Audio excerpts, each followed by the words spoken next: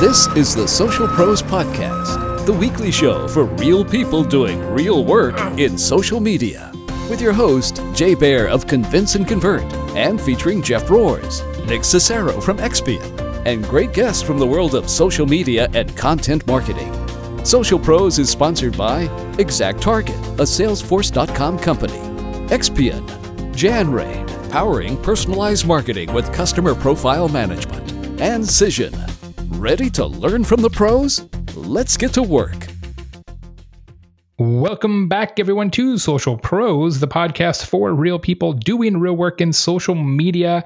As the announcer guy just told you, I am Jay Baer from Convince and Convert, joined by my pal Jeffrey K. Roars, Esquire, Vice President. What did we say last week, Jeff? Vice President of all things awesome at Salesforce Something Marketing like Cloud? that. Yeah, we're going to keep working on new titles every week. You can come up with one every week. I won't mind. Vice President of what is it? We'll start using like Game of Thrones references. Would be great. Vice President of the Iron Throne, Jeff Roars. The Mountain. That's right. Well, Jeffrey K. Roars. I think you're more like the Hound more than the Mountain. We'll I don't want to give out spoilers, so I won't say we'll unpack that in next week's episode. You feel like I have a big brother who, beat me up and put fire to my face? Is that what you're saying? Well, you mumble about it in your sleep. We are missing Mr. Nick today, but we are going to press on because we have such a fantastic guest today that we want to hear more from him. And it is Jeremy McPeak, my old pal, who is the Vice President of Digital at the Phoenix Suns. Go Suns. Jeremy, thanks so much for being on the program. You bet, guys. How you doing? Fantastic. As a long-term Arizona guy, I'm delighted to have you on the show. Well, I appreciate that. I listen to the podcast all the time. I read your tweets. I've got your utility book, so I'm honored to be on the show. And Jeffrey, it's great to meet you, and anybody with a Vice President of Awesome title must be pretty awesome. So looking forward to it. You need to get Jeff's book. He'll send you a copy. It's called Audience, and it is really, really fantastic. Jeremy, you will love it. It is right up your alley. I heard you talking about it on a recent podcast, so I thought I needed to pick it up. It's really good. Look forward to that. We will connect those dots for you. So it is basketball season. Like, it's game on. Here we go. Your strategy as a team seems to be to get as many combinations of brothers as possible. For those who are not NBA fans or not Suns fans, the Suns have two sets of brothers on their squad: the twin Morris brothers, and then the Dragic brothers, both at point guard. So you have like 14 point guards and two sets of brothers. It is a strange roster, as it were. It is the Point Guardians of the Galaxy roster, as we like to call it. And if I had a brother, I would be recruiting him to join our digital team, just to keep the thing. So within the Point Guardians of the Galaxy, who's the crazy wisecracking raccoon within that crew? Oh, no question. That's Isaiah Thomas. Yeah. Okay. There you go. He's a talker. He's the new addition. He's a talker. He's a little shorter than the other two as well, so he probably fits the Rocket Raccoon mold. There you go. Fantastic. I love it. That movie was so good. You have been, now this is interesting because, we've had 100 and whatever it is, 50, almost 150 guests on this program over the last 2.5 years, almost 3 years. And most of the people who we talk to on the program have been in their role for, a little while, a few years. Sometimes we have people on the show who recently joined an organization, which is always interesting to kind of see what is their first 100 days like. Margie from Kohler, in fact, we had a few weeks ago, and that was kind of her circumstance. But most people have been in their role a handful of years. You have been with the Phoenix Suns for 23 years. It's true. I'm old. I actually listened to your podcast last week, and you guys talked about the futureself.orange website. Yes. Right. So I immediately pulled out my phone and tried it out, and I was already old, so it made me look pretty decrepit when it took a snapshot of myself and showed me what I'm going to look like in 20 years. But I still had hair, so I was excited about that. Well, that could have been a mistake in the programming. Could be. So, you started off in this organization, as an intern, right? As a kid, and they could never get rid of you. You're like gum on the shoe. Tell people about what your journey inside the organization has been like, because, here you are, vice president of digital, and you joined the team before there was digital. I mean, before that was even a thing. I mean, not even social media. This is the Social Pros podcast, but you and I have been in the same market for a good part of our careers, and I've been in digital for 20 years. You've been in digital for 20 years. You started working at the organization before we had. I know we had computers, but we certainly didn't have browsers. There was no PhoenixSuns.com because there was no such thing.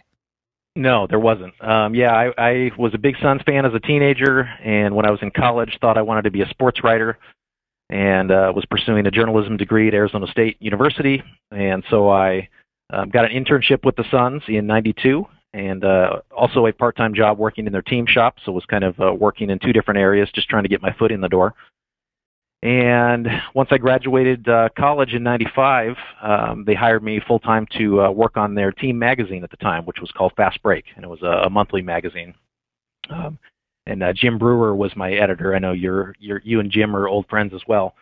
But I still remember right around that time, after I got hired, our PR director at the time got a fax from the NBA. It was a memo announcing that the NBA was launching this portal on the information superhighway, and each team was going to be responsible for a page. And I was in her office when she got this fax, and she kind of read it over and just kind of handed it to me and said, "Why don't you do this? I don't know what this is." And I had no idea what it was either. So it was really a lot of right place, right time. We did not have internet, we did not have email, we did not have smartphones when I started, and our primary form of communication with our fans was that magazine, which went to about 15,000 people, and almost all of them were here locally. So it is crazy to see how much has changed in a relatively short amount of time. Although I guess 20 years isn't a short amount of time, but it is crazy to think we went from that reaching fans once a month to now we're reaching them in real time, and we've got 4 million fans visiting our website each year from 230 different countries. And we're connecting with them in all kinds of different ways, including in their pocket, their cell phone, in their cars, wherever they are. So it's been a lot of fun to see that evolution of our industry for sure. Well, and certainly the macro trends of mobility and internet and those kind of things drives that to some degree. But I think we need to make sure people at home understand that you're not just a guy who does digital for a basketball team. You are the guy who does the digital for the basketball team. You were awarded the 2014 Digital Innovator Award by the National Basketball Association for your work and your team's work on behalf of the Suns. I mean, you guys really are at the vanguard of what's happening in the NBA, and if not the best, certainly among the best of the folks out there.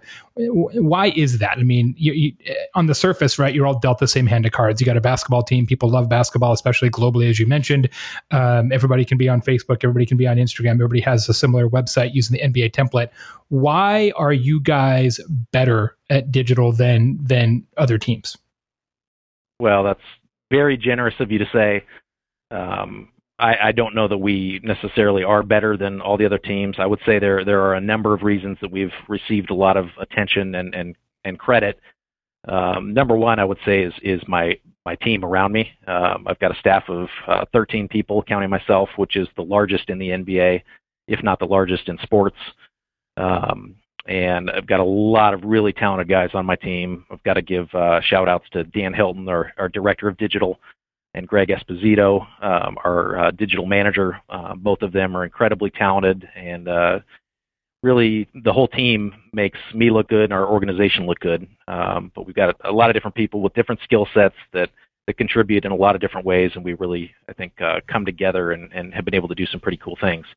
But then secondly, the big thing I would say is that we have that support of upper management.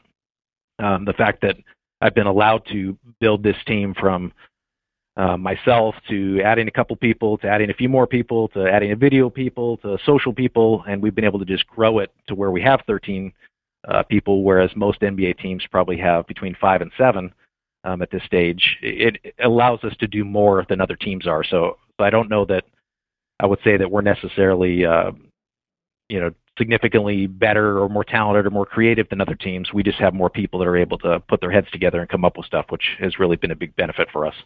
I mean, that is a pretty large team. That's a fairly significant chunk of overhead that you are carrying. What is the what is the payback formula on that? I mean, obviously you've got season ticket holders, you've got single game ticket holders, et cetera. How do you calculate the magic ROI word, or do you, or sort of what is the strategic thrust of the digital program? There are a lot of strategic thrusts. We're trying to do a lot of different things, not only for the Phoenix Suns, but also the Phoenix Mercury, the WNBA champions, as well as the U.S. Airways Center, which has concerts and events and family shows throughout the year. So we manage all of the websites, social media, mobile apps, as well as print publications, since that's kind of my original background, for all those properties. So we are doing probably more than other teams as well. So that's part of the reason we have as large a staff as we do. But we definitely have to keep real close tabs on what it is we're doing and how that's paying off for us in terms of revenue and ROI. And so we track, every single ticket link that we push out via social or mobile or web. We track those sales and where they're coming from for single game tickets, group tickets, holiday plans, season tickets, renewals of season tickets each year. And then another big component is our marketing partnerships. And literally every one of our marketing partners wants to be involved in our digital channels and our social media channels in particular. So we work really closely with the marketing partnership sales department to come up with creative ways to integrate those partners and help them activate and sell digital assets, which is something that's new in the last 5 or 6 years as well. So we are helping the organization generate revenue through tickets and sponsorship, and then also just helping the organization drive TV ratings and merchandise sales and fan affinity and building that brand connection with our fan base that hopefully will result in young people growing up with this organization and bringing their own kids generation after generation. So we don't always see the exact ROI every single day and know the true impact we're making, but we're definitely making one. That's a lot of content themes to cover, right? You've got, as you said, holiday pack, single game, season tickets, renewals, merch, tune in, contests, sponsor stuff. How do you balance that from an editorial standpoint, being a former journalist? I mean, there's only so many tweets in the gun, right? There's only so many Facebook posts. There's only so many landing pages. There's only so many email newsletters. So how do you decide what to send and when to send it on what channel? And then do you use some sort of software to plan that out? And how far in advance do you kind of have that editorial rundown sheet figured out? It is a constant juggling act. We do have a request form that we've built internally that anyone in the organization can submit requests to, whether they want something on the website or they want something on Twitter or Facebook or Instagram or in our mobile app or in our newsletter or in our game night program we put together, or they want coverage of an event. We've got a PR event or a community relations event, and they want to have a cameraman come out and shoot that, cover it for digital. So we've built this internal request system that people can submit to, and they have to give us requests at least a week in advance, and then we have someone that on our administrative side that helps put those requests into the calendar, a social media calendar for us. And we have a limit on how many different posts per channel we're willing to do per day, and that depends on if it's an off day or a game day. That varies a little bit. And then we also try to schedule out kind of the key points in the season that we know that there's going to be certain team events going on, whether it's our Phoenix Suns Charities annual jump ball gala, or whether it's an open practice the team is doing for the public, or just different kind of events that we know every single year are going to happen. But then we also have 4 or 5 of the guys on our team that are constantly creating new content around the team, and that really varies day to day, just depending on what's happening with the team. Who they're coming up to play next, and who's maybe injured right now, or who's stepping up, which rookie is really playing well. So that content's a lot harder to schedule out very far in advance because you just don't know what's going to happen.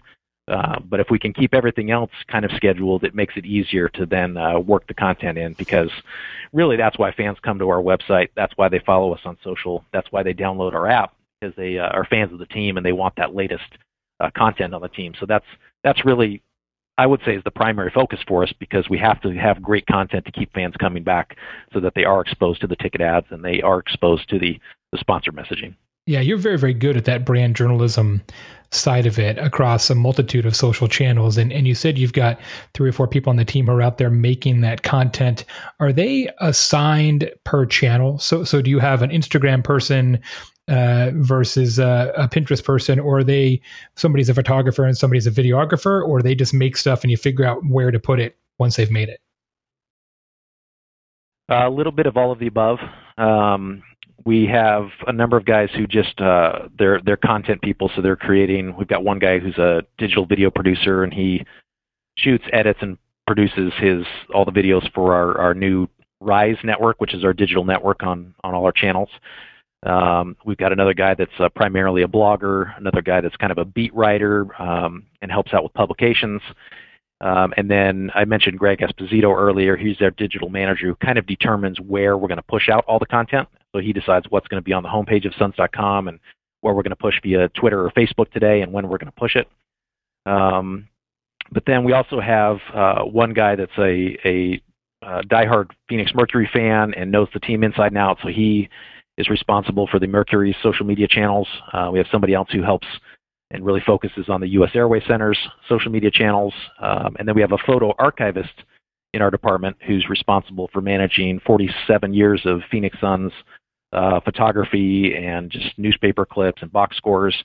But he's also a talented photographer himself and pretty good with graphics. So he does a lot of our Instagram for us, especially the infographics and the kind of illustration stuff for Instagram. But it's really a team effort. Greg probably does 70 to 80% of our Twitter content. I do probably 25% of it. I do a lot of Instagram. I do some help. I help out on Facebook.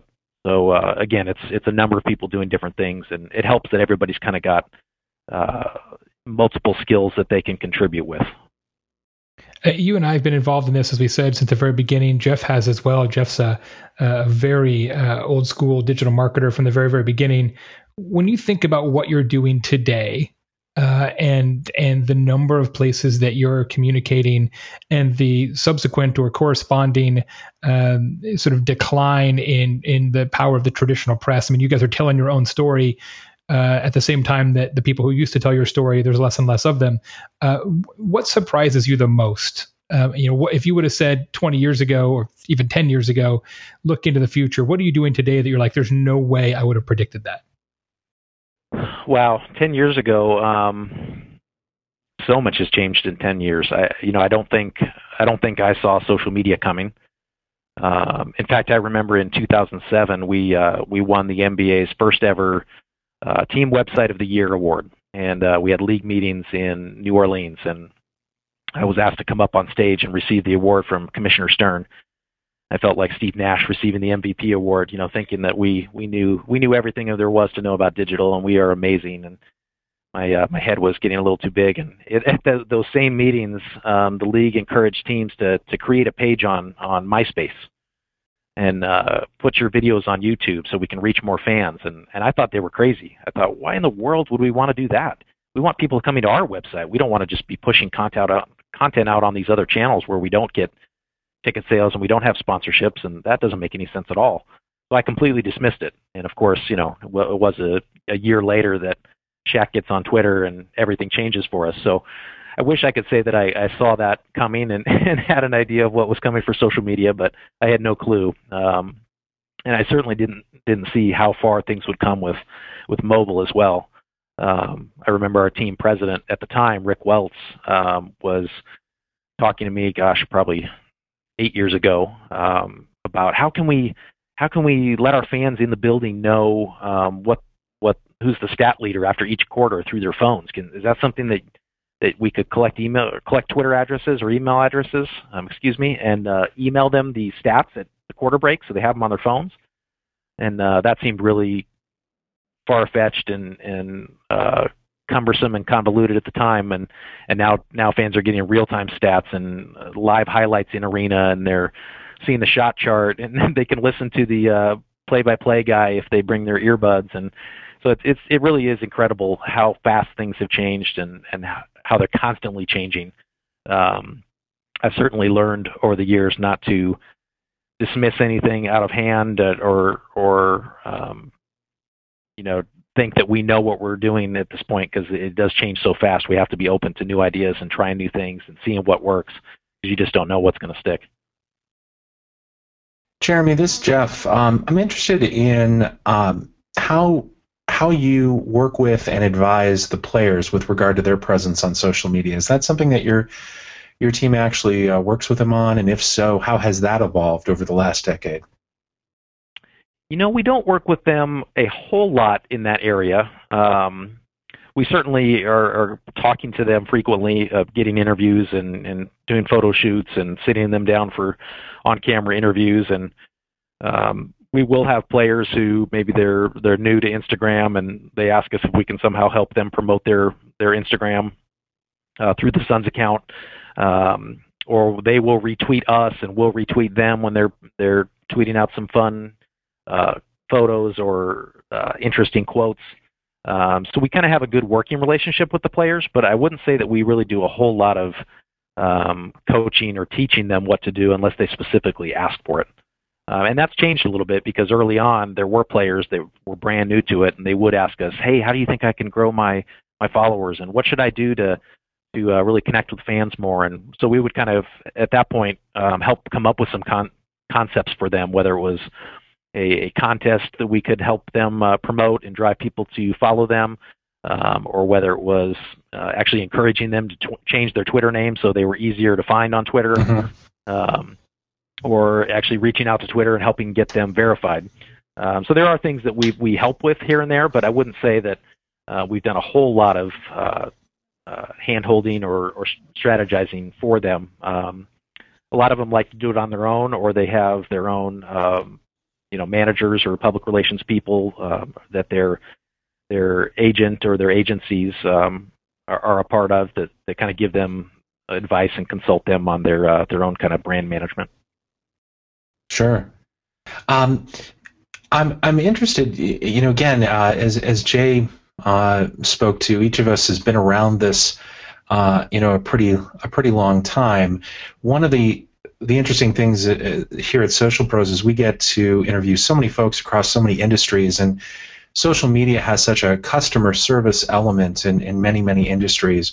I'm really intrigued in your industry. There's obviously going to be a lot of positive sentiment, but also a lot of negative sentiment around, team gameplay or performance or things that you're probably not going to engage folks in. Can you talk a little bit about where that line lies for you as you engage folks around kind of negative team sentiment or performance, and where is the customer service line for you? That's a good question. Certainly customer service is an important piece of what we do, especially on game nights here at US Airways Center. Greg, who I mentioned, is monitoring social, particularly Twitter, throughout the game. And if he sees someone who complains about a broken seat or a bad view from where they are, or someone around them is being rowdy, he immediately forwards that tweet to our customer service team here in the arena, who then will respond right away to help that fan here in the building. So he certainly keeps an eye on that, but even that's a bit of a challenge, because there are, depending on the game, there are thousands of people tweeting about the game and the Suns, and so tweets are just flying past. So he's trying to skim them as they're coming in, and does a great job of it, catches the majority of that kind of thing. In terms of fans, voicing their opinions, and negative opinions in particular when the team is not playing well, I would not say that we interact with that sort of content a whole lot. We certainly encourage fans to share their opinion, and that's really what makes social media so amazing, is that people can voice their thoughts and opinions at any point on any topic. But we're not going to get into an argument or criticize anyone if they say something negative about our, whatever, our owner or our coach or players or whatever. We just kind of let them voice their opinion, and we're not going to interact with that. A lot of times if we do, it would just cause a war of words, or they'll retweet it, and a bunch of their friends who are also angry will jump in, and so we just kind of leave that alone. in terms of Facebook in particular, where their comments are left on our page, as long as they're civil and respectful, we leave them.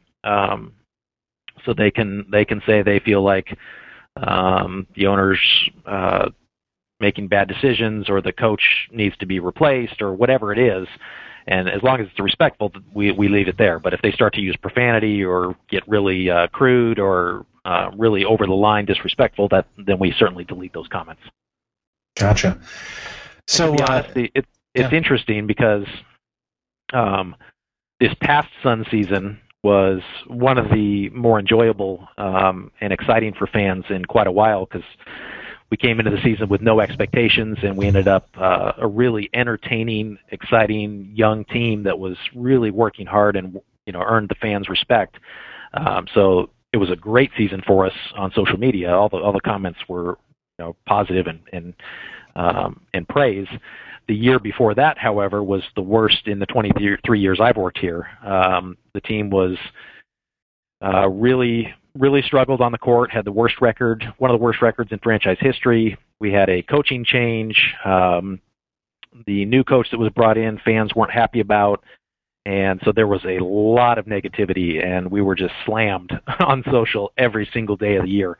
And that got really tough, mostly just from a mental standpoint, for us to read it all day long and know that we're working incredibly hard, and our team's working hard, and the organization's doing everything they can. And yes, the product on the floor is not good, but at the moment we can't do anything about it, and yet we're just getting barraged by angry fans. So that was an interesting year to deal with.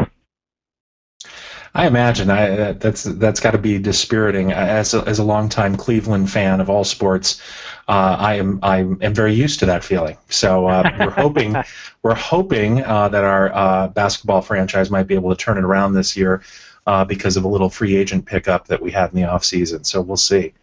Before we joined the call, I told you that one of my oldest friends in the NBA is David Griffin, the Cavs GM. So although the Suns will always be my team, I am secretly rooting for the Cavs in the East Coast to get at least as far as we do, and hopefully we beat them in the finals.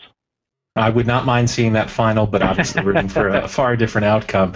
Right. Hey, speaking of the future, look into your crystal ball. What does the future hold in terms of channel and technology and fan engagement that gets you excited? The NBA in the offseason has actually had a couple of really interesting developments, right? The huge ESPN deal for television rights, and then right. Mark Cuban was pontificating about a potential World Cup tournament kind of scenario, possibly coming to the NBA at some point. Those are obviously things that impact the game as a whole, but as you look to the future in your patch of land, what gets you excited? I think for me it's just the time we're in right now is really exciting. The fact that we are able to communicate with fans in so many different ways, in so many different areas, and get that real-time feedback and really make strong connections with them, rather than in the past where it was a one-way communication where we were just pushing out messages and occasionally we'd get a handwritten letter back in the mail. It's just really cool now that we can interact with fans in that way and get their instant feedback and know what they're thinking and how they're feeling. And I see it continuing to evolve. I don't exactly know where it's going to go, but I certainly think mobile is going to become more and more important. Just in the last 18 months, we've seen a massive shift in the traffic to our website going from desktop to mobile. So this past season, we had, I want to say, 60% of all traffic came through a mobile device, either our mobile website or our mobile app. So that's incredible to think how fast that has changed, and I think that shift will continue to happen. So I think teams will need to continue to look to improve their mobile experience, especially in their arenas on a game night, making it a really user-friendly experience for fans the second they leave their house. Getting directions on their phone to the arena, be able to show their app and get into the parking garage, show their app for tickets, for mobile ticketing, and no longer having physical tickets, show their app at concession stands and get discounts or rack up loyalty points.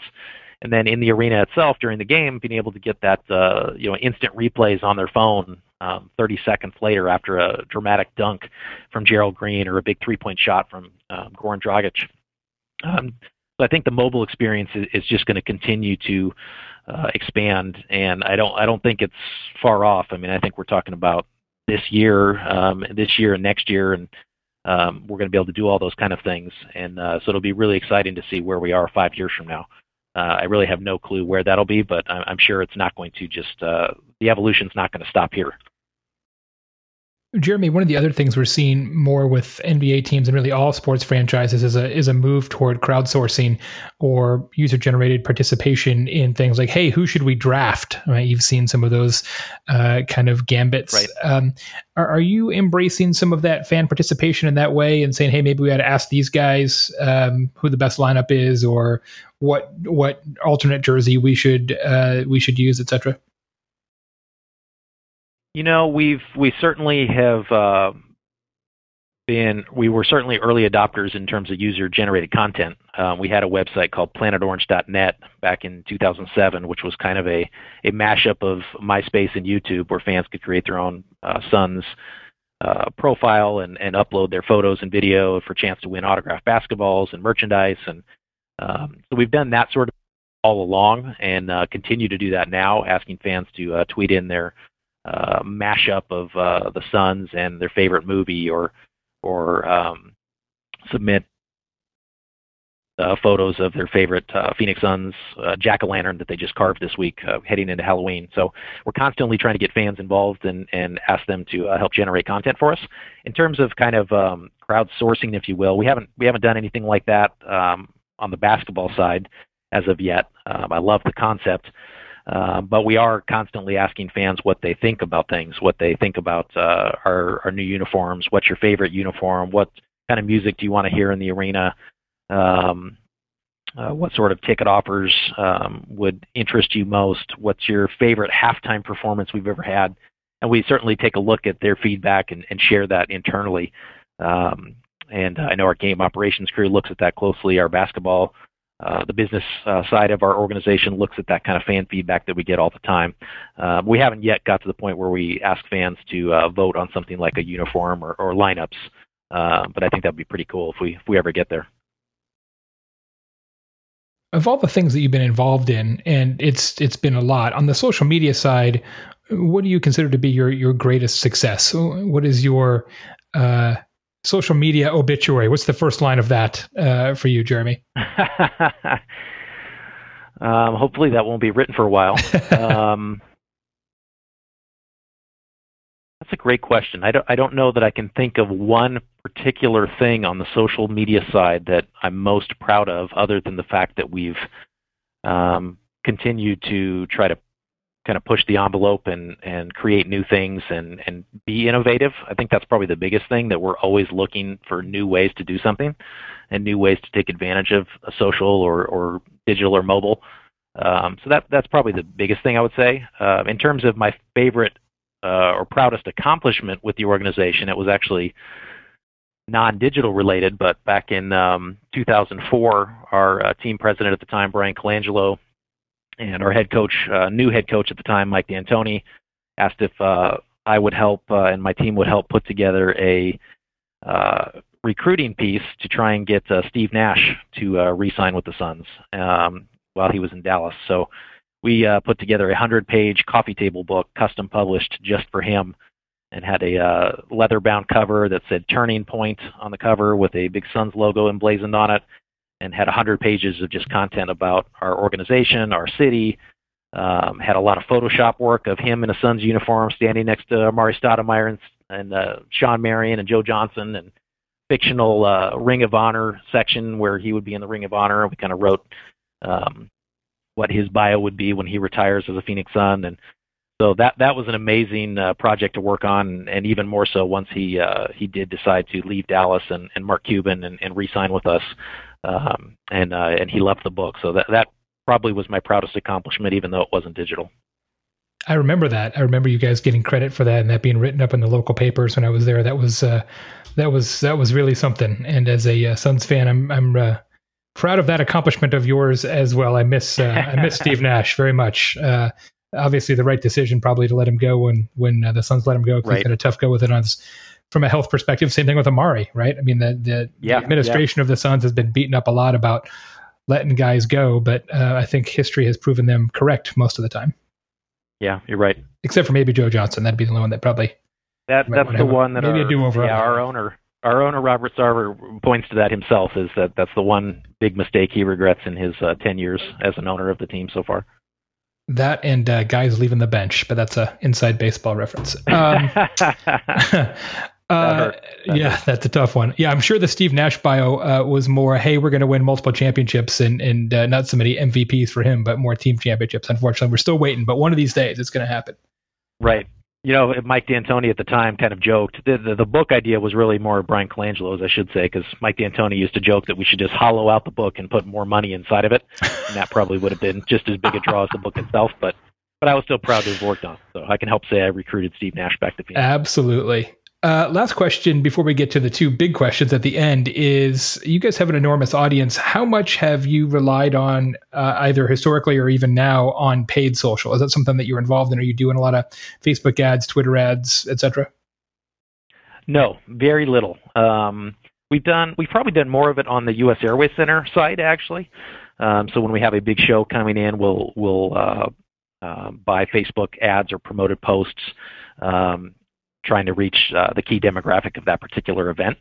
But on the Sun side, we haven't done a whole lot of it. Occasionally we will if there's a big game we're trying to push tickets for, or a special new ticket package coming out that we want to promote.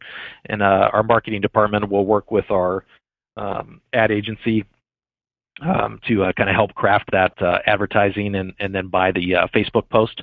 But we don't do that real frequently. I kind of wish we would do it a little more often, but we haven't done that as much as probably some other organizations have. Well, if you don't need to, don't need to, yeah? Good problem to have. Yeah, true, absolutely. Good problem to have. Okay, Jeremy, I'm going to give you a second to steel your nerves and prepare for the two big questions that we ask each guest at the end of the show. Meanwhile, I'm going to remind the folks at home that this podcast, Social Pros, that you're listening to, is brought to you by the good people at Salesforce Marketing Cloud. Jeff asked a great question about customer service and responding to fans in social media. Salesforce Marketing Cloud has a free download that can help you think through some of those issues. It's called 8 Steps to Transformative Social Customer Service. Customers today, of course, are bypassing the legacy methods of sending you a letter or even calling you or emailing you, and they want real-time assistance via Twitter and Facebook, and that can be very, very difficult for organizations. There are ways to do that well and ways to do that quite a bit less well, and Salesforce Marketing Cloud wants to help you do it well. You should download this free guide right now as soon as we're done with the show. It's called 8 Steps to Transformative Social Customer Service from Salesforce Marketing Cloud. You can get it at bit.ly/transform service. That's bit.ly/transform service, all lowercase. And the show is also brought to you by the good people at FormStack. FormStack, one of my favorite software tools out there. It allows people like us who are marketers, not IT guys, to be able to create and test their own forms, their own landing pages, all of that jazz. They have a really neat research report now that uses Google Analytics to figure out best practices for how to tie Google Analytics back to your forms and measure conversions and do some actual form testing. Fantastic free download from the guys at FormStack. Google Analytics best practices among marketers. Grab that at bit.ly/GA report. That's bit.ly/GA report. That's capital G, capital A, lowercase report. bit.ly/GA report from our friends at FormStack. And thanks to them for sponsoring Social Pros. Okay, Jeremy, are you ready? I'm ready. Give it to me. First question.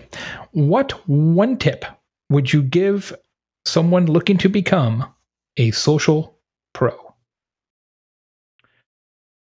Well, my one tip would be to subscribe to Social Pros and Jay Today. Well done. On well iTunes, done. Right? Well done. Check is in the mail. No, I think it would be really following and connecting with other social media experts out there and really see what they say and try to learn from them every single day. And then also, I think just get out there and experiment. Actually jump into all the different channels, see how they work, follow people in similar industries or similar fields that you really want to be a social pro in, and really study them, see what they do, see how they do it, see what works, and really just try to learn from that, and then kind of experiment and see what works for you. And the last question for Jerry McPeak, Vice President of Digital for the Phoenix Suns. Jeremy, if you could do a Skype call with any living person, who would it be and why? Okay, I've thought about this a lot. I'm going to give you two. Okay. I know you said any one, but I'm giving you two. First would be Vince McMahon, the owner and CEO of the World Wrestling Entertainment. I grew up a huge WWE fan or WWF back in the day, and I'm still a big fan today. And me and my 13-year-old watch it every single day now with the new WWE over-the-top network. And ironically, I was recruited to come to work for WWE a couple years ago in a VP of social position, but couldn't make the move for my family to Stamford, Connecticut. But I'm a huge fan, and I think what they do with their brand and the way they market is incredible. They really are trendsetters and leaders in the social space in particular. So definitely would be Vince McMahon, number one, and number two would be George Lucas.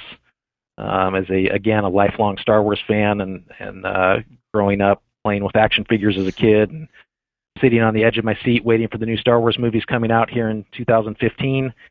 I would love to pick his brain and hear a little bit about his creative process, and I think it's kind of silly to say, but I think in a way Star Wars was really an inspiration for me as a child, because it really kind of made me think differently and think creatively, and I think kind of is part of the reason that I gravitated towards sort of writing and creating and content and video and photography and social media.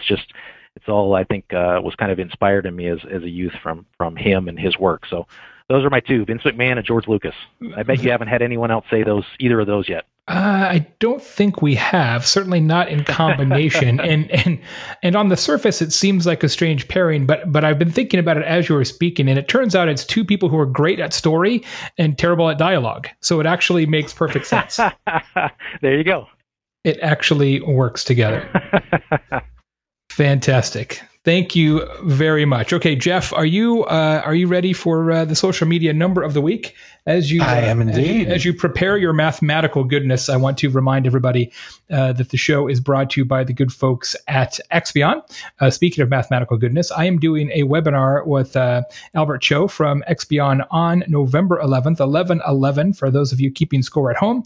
And this free webinar is called Strategies for Cross-Channel Social Measurement. Measuring social media efficacy and impact across different channels can be very difficult. It's certainly complicated.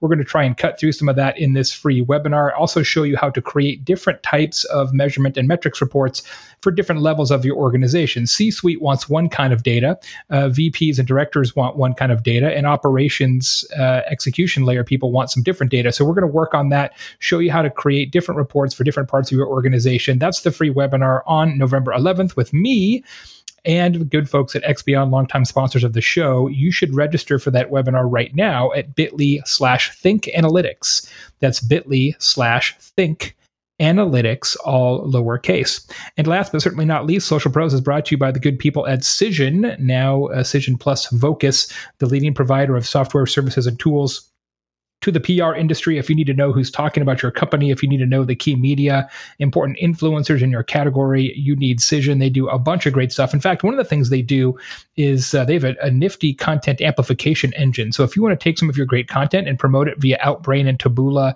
some of those things that happen at the bottom of web pages. So if you're interested in this, you might also be interested in this. Cision has a tool within their platform that helps you power that stuff really easily. I've tested it. I really like it. They have a great free download that you should take a look at if you haven't, called 6 Tips to Help Amplify Your Content. It's 6 tips to help amplify your content from the good people at Cision. You can get that at bit.ly/amplify Cision. That's bit.ly/amplify Cision, all lowercase, and Cision is spelled CISION.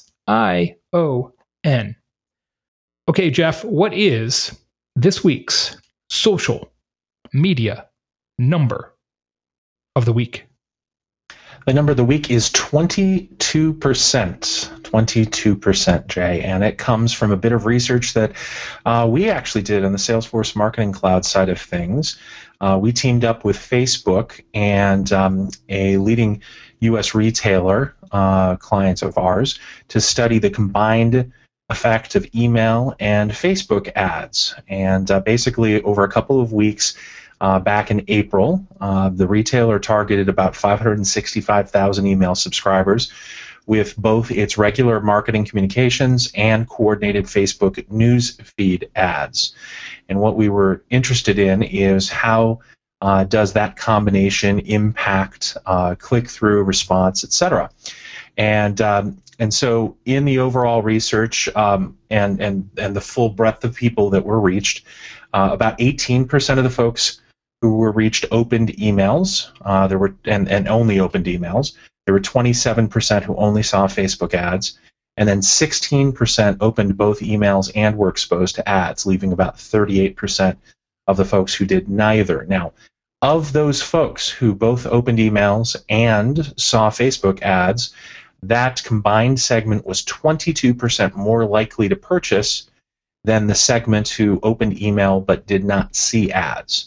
So you're seeing an interesting lift from a coordinated email and social advertising approach. And this was something that I wrote about in my book Audience, was the fact that now your proprietary audiences are actually going to help your paid advertising work better.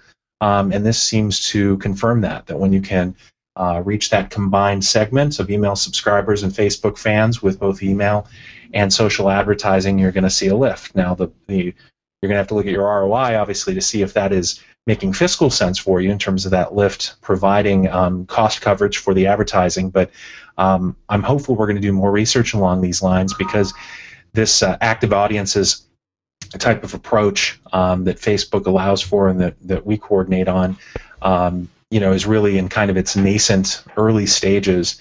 And I think you're going to see more of the social players begin to open their doors to that kind of combined approach, where you can map your direct audiences in email or text messaging or what have you to your social audiences in order to try and get that lift.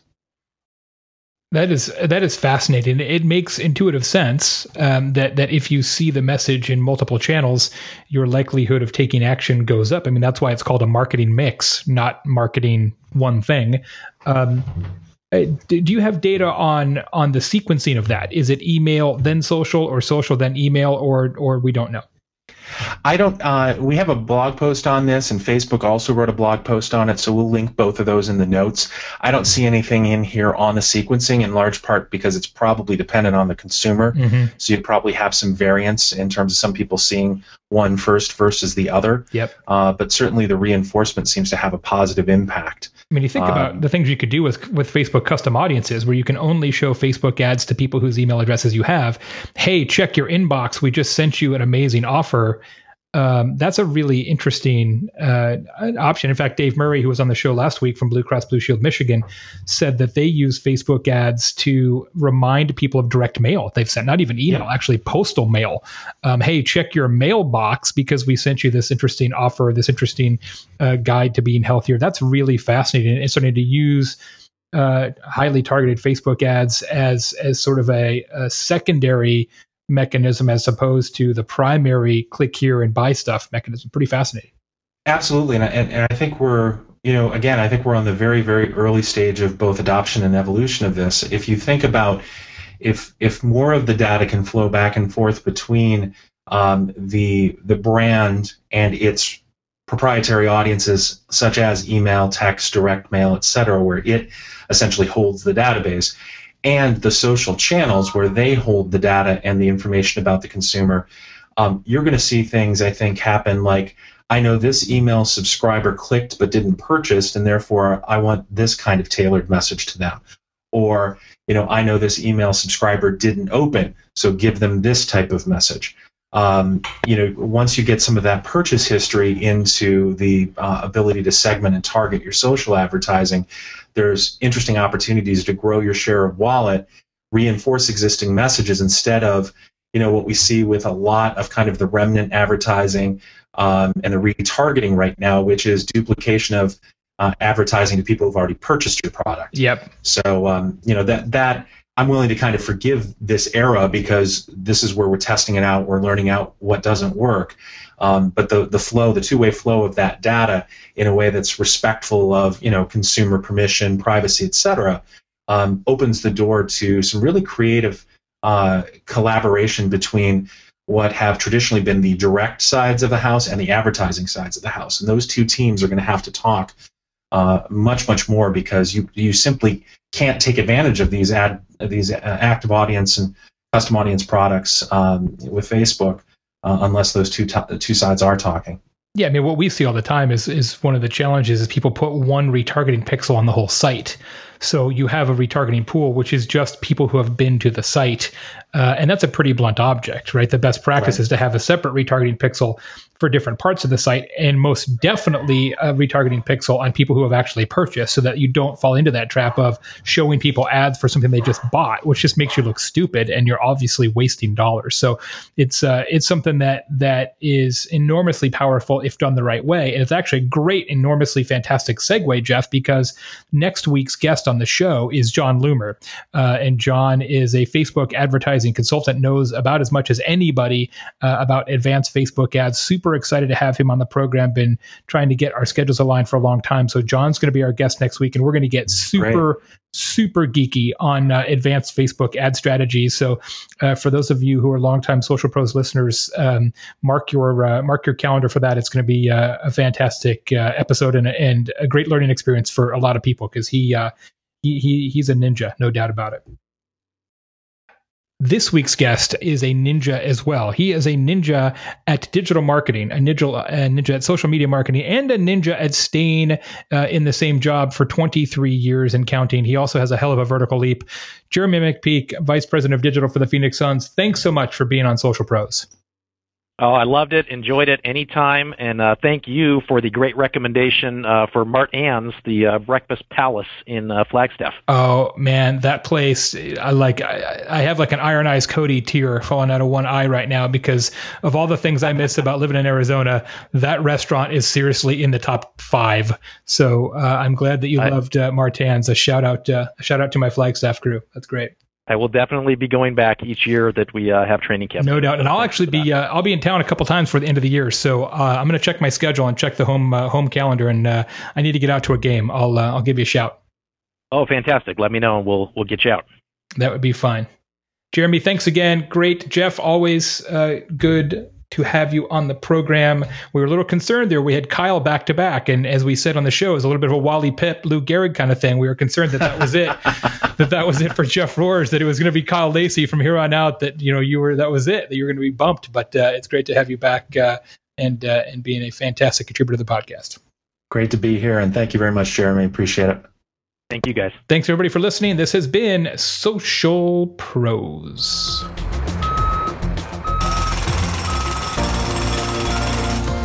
Thanks for listening to Social Pros, the show for real people doing real work in social media. Please tell your friends about the show, subscribe via iTunes or Stitcher, and view all episodes at socialpros.com. Until next week, thanks to Cision, Janray, XPN, and ExactTarget, a Salesforce.com company.